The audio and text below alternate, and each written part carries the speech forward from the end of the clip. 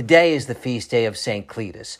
Born in Rome during the first quarter of the first century, he was the third bishop of Rome, succeeding St. Peter and St. Pope Linus. He was a convert brought to the faith by St. Peter.